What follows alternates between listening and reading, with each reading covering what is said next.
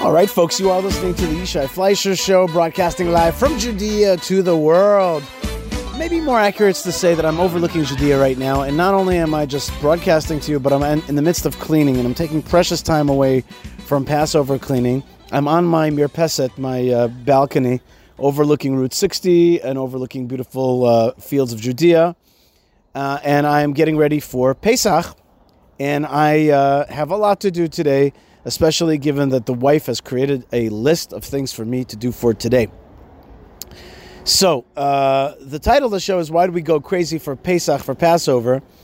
And I sent a video of myself, my two kids, and my friends, including Zev Warnstein, Yehuda Cohen, baking matzah to a Gentile friend, and she was totally flabbergasted. She's like, I had no idea it was such an intense process. I think people outside don't even understand how intensely we take this whole Passover thing. And inside the Jewish world, inside the Orthodox Jewish world, it's a bit of a madness. It really is a bit of a madness. I'm just looking right now down to the shopping plaza underneath my house. I can see people coming and eating their last bagels and buying cleaning stuff and running around. And Passover, it has in its DNA to get ready for Passover. There's something that you got to go nuts. You just have to go nuts. And that's part of the DNA itself. Meaning to say, a lot of people joke, but it's actually just true, that you have to feel a little bit of slavery before you can come out of the slavery and the bondage, the liberation from the bondage on Passover. So that's definitely one aspect of it. And another aspect of it is really that you're flipping your stuff upside down a little bit. You're shaking everything up. You're shaking up your house. You're shaking up your kitchen. You're going to your fridge. You're going to your oven. You're cleaning stuff out that never gets touched throughout the year. Now, my theory on this is Yishai's theory, not only on Passover, but on much of Judaism, is the following secret. In many ways, the purpose of the Jewish law is to create a system by which this nation prospers and continues to thrive and be alive eternally. Meaning to say, Judaism, many of its laws, are there in order to perpetuate the peoplehood. And really, one of the greatest mysteries in the world, and people who are historically minded know this is a great mystery, is how is it that the Jewish people survive throughout the generations? And really, that famous Mark Twain quote that I like so much, that everybody likes so much, is like, what is the secret of the Jew that he continues to perpetuate? Like, how is it that he keeps on being vibrant when other great nations like the Romans come and go? What is the secret? So one could brush off that question, or a believing person could brush off that question and just say simply, it's God. God perpetuates the Jewish people. God keeps the Jewish people alive. And you wouldn't be wrong. That's a fine answer. But I think there's another, a deeper depth here. And that is not that just because Jews are Jews and they're God's chosen people and all that business, therefore they stay alive throughout the generations. It's actually our cleaving to these laws which keeps us perpetuated throughout the generations. And notice that Jews who throw off the yoke of the law, their societies usually devolve and dissolve like other nations throughout time. The secret is the keeping of these laws. And, being commanded to be keeping these laws, because even though you're going to keep these laws, but you're not commanded, it's probably not going to work, and you're probably not going to really, really keep it.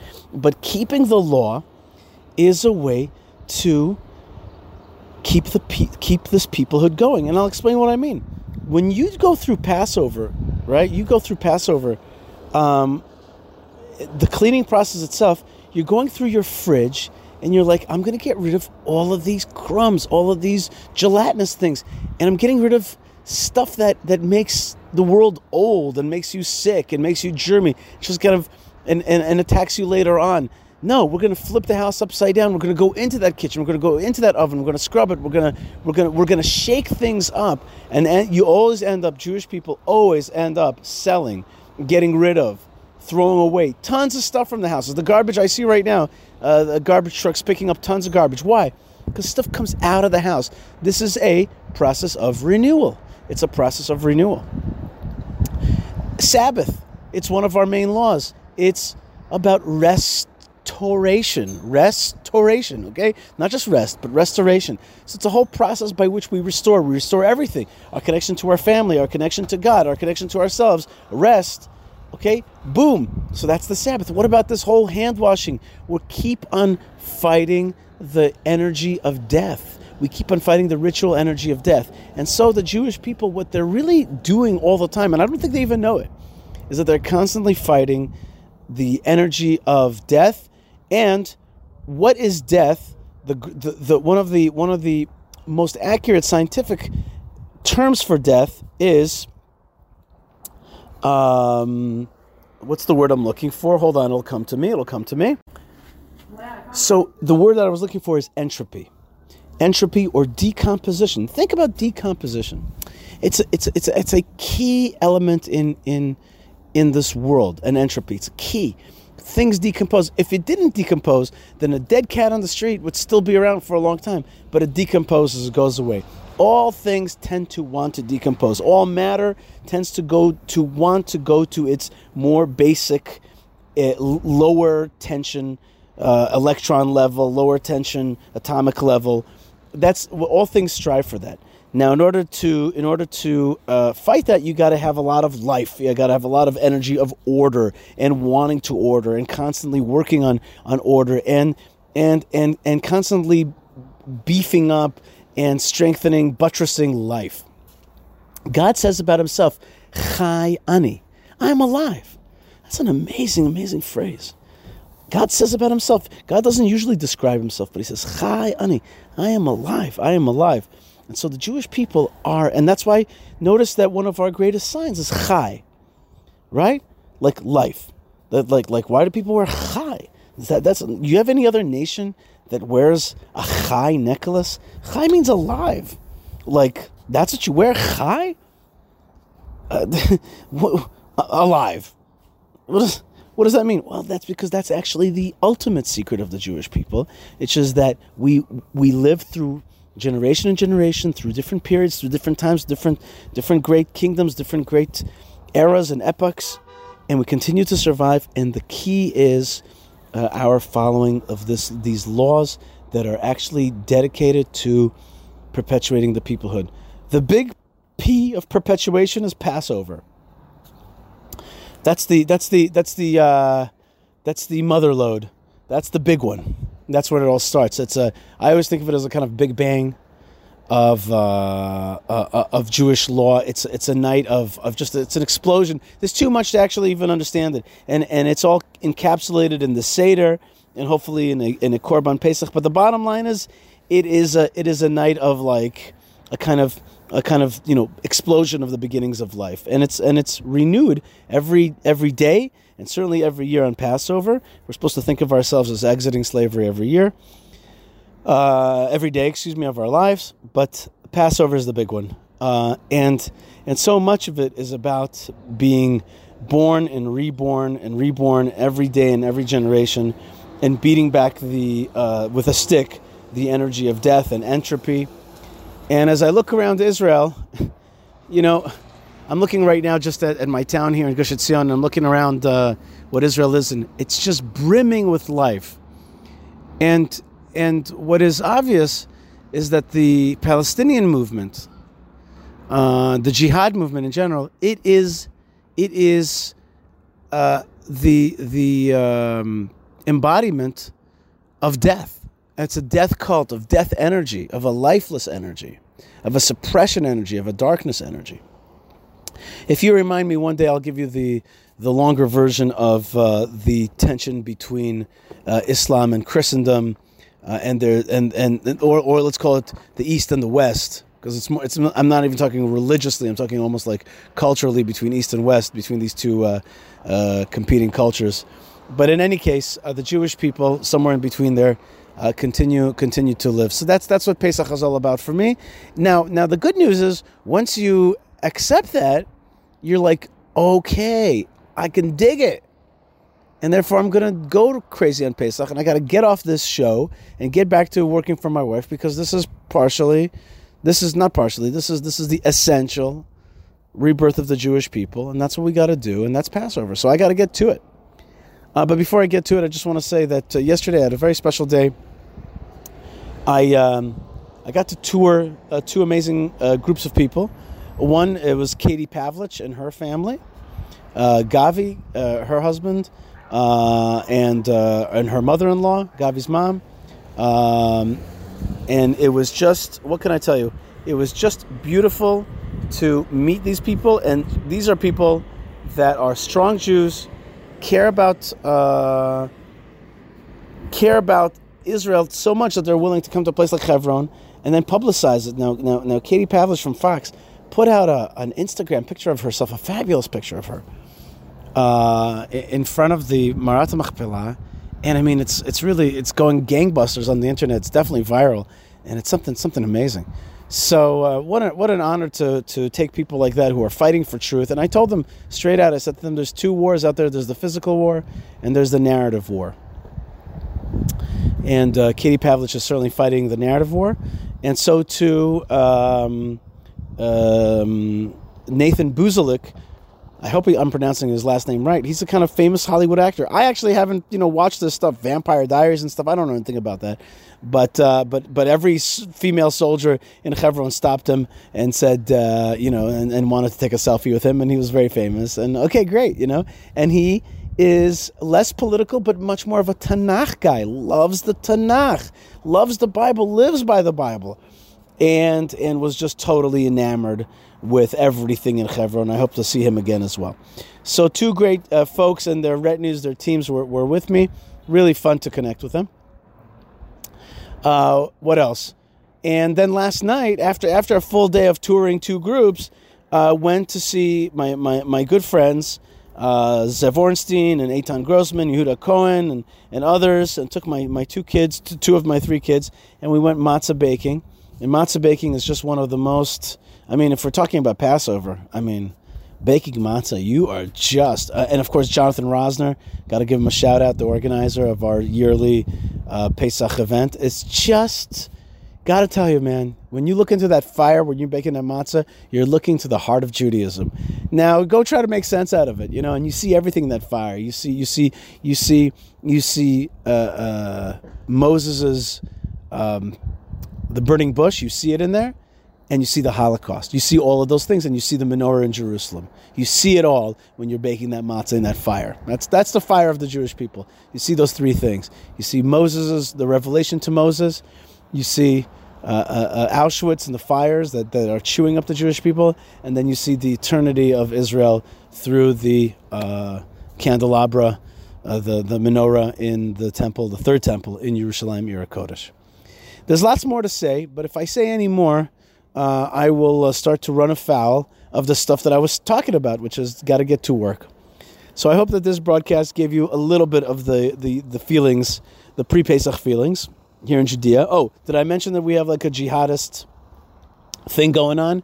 And do you think it's surprising that one of the main attacks was against the tomb of Joseph? Of course, Joseph, he brought us into Egypt, according to God's kind of vision that he gave him, and then his grandson Joshua brought us out of Egypt and into the land of Israel and buried Joseph. Of course they want to attack the tomb of Joseph. Of course they want to attack the tomb of Joseph and destroy it now, to destroy the eternity of Israel. And I must say that in a moment of pride, the IDF went back into the tomb of Joseph, rebuilt it right there and then, fixed it up, and it was one of the strong moments of the Jewish people. Not surprising that the Israeli left immediately condemned that, because they're all about weakness and all about they're all about that entropy and about the opposite of courage and continuity of the Jewish people. But they did not prevail, nor shall they prevail. Am Yisrael Chai. Think about that phrase, Am Yisrael Chai. And I say this to both Jews and to lovers of Israel, who know that Am Yisrael Chai. And I want to send you a lot of love here from the land of Israel. I want you to check out the Israel Bible. Check out the Israel Bible at The Israel Bible. And coupon code Yishai will get you some percentage off of God's great holy words and the way to live our life. So check out theisraelbible.com.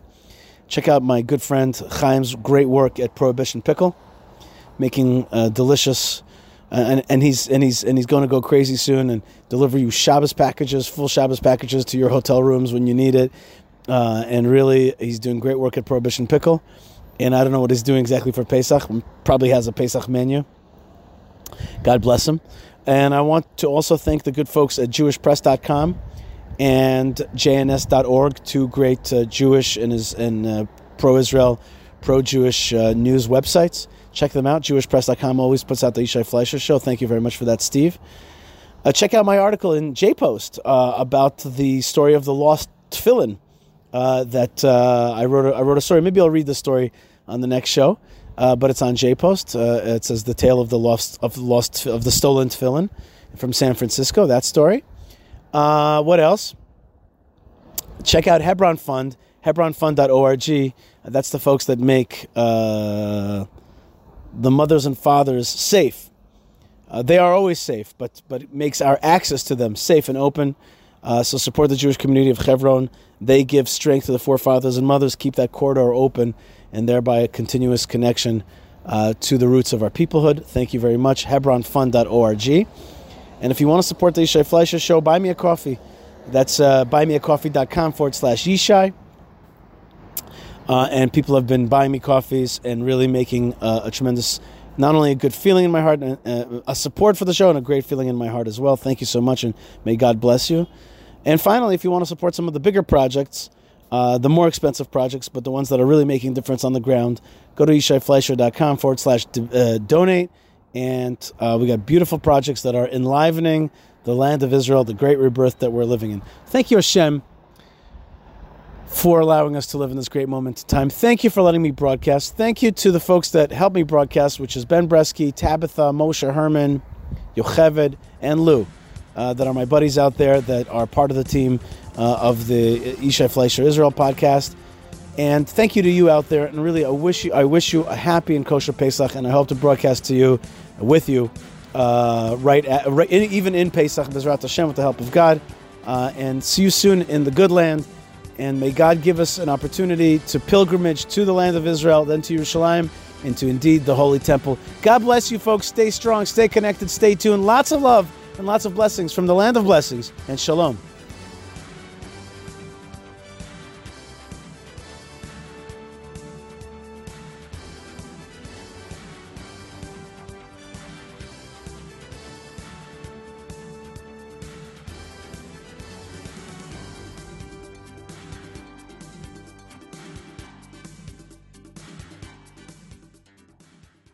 Hey everybody, this is Jeremy Gimpel. Have you heard about the Land of Israel Fellowship? People from all over the world, 24 countries, have joined. We meet live every Sunday, and the video session is recorded and then broadcast to all the members. And it's an exclusive group. It's a group that's focused on learning. We're focused on praying together. We're focused on growing together. And it has been one of the biggest blessings in my life. And we have people from New Zealand to Australia, Alaska, Hawaii, Hong Kong, Jews, Christians. We have a Buddhist. We have one Muslim that's joined. We have people from so many different backgrounds, languages, and cultures. And we are literally creating a virtual house of prayer for all nations. And it is truly marvelous.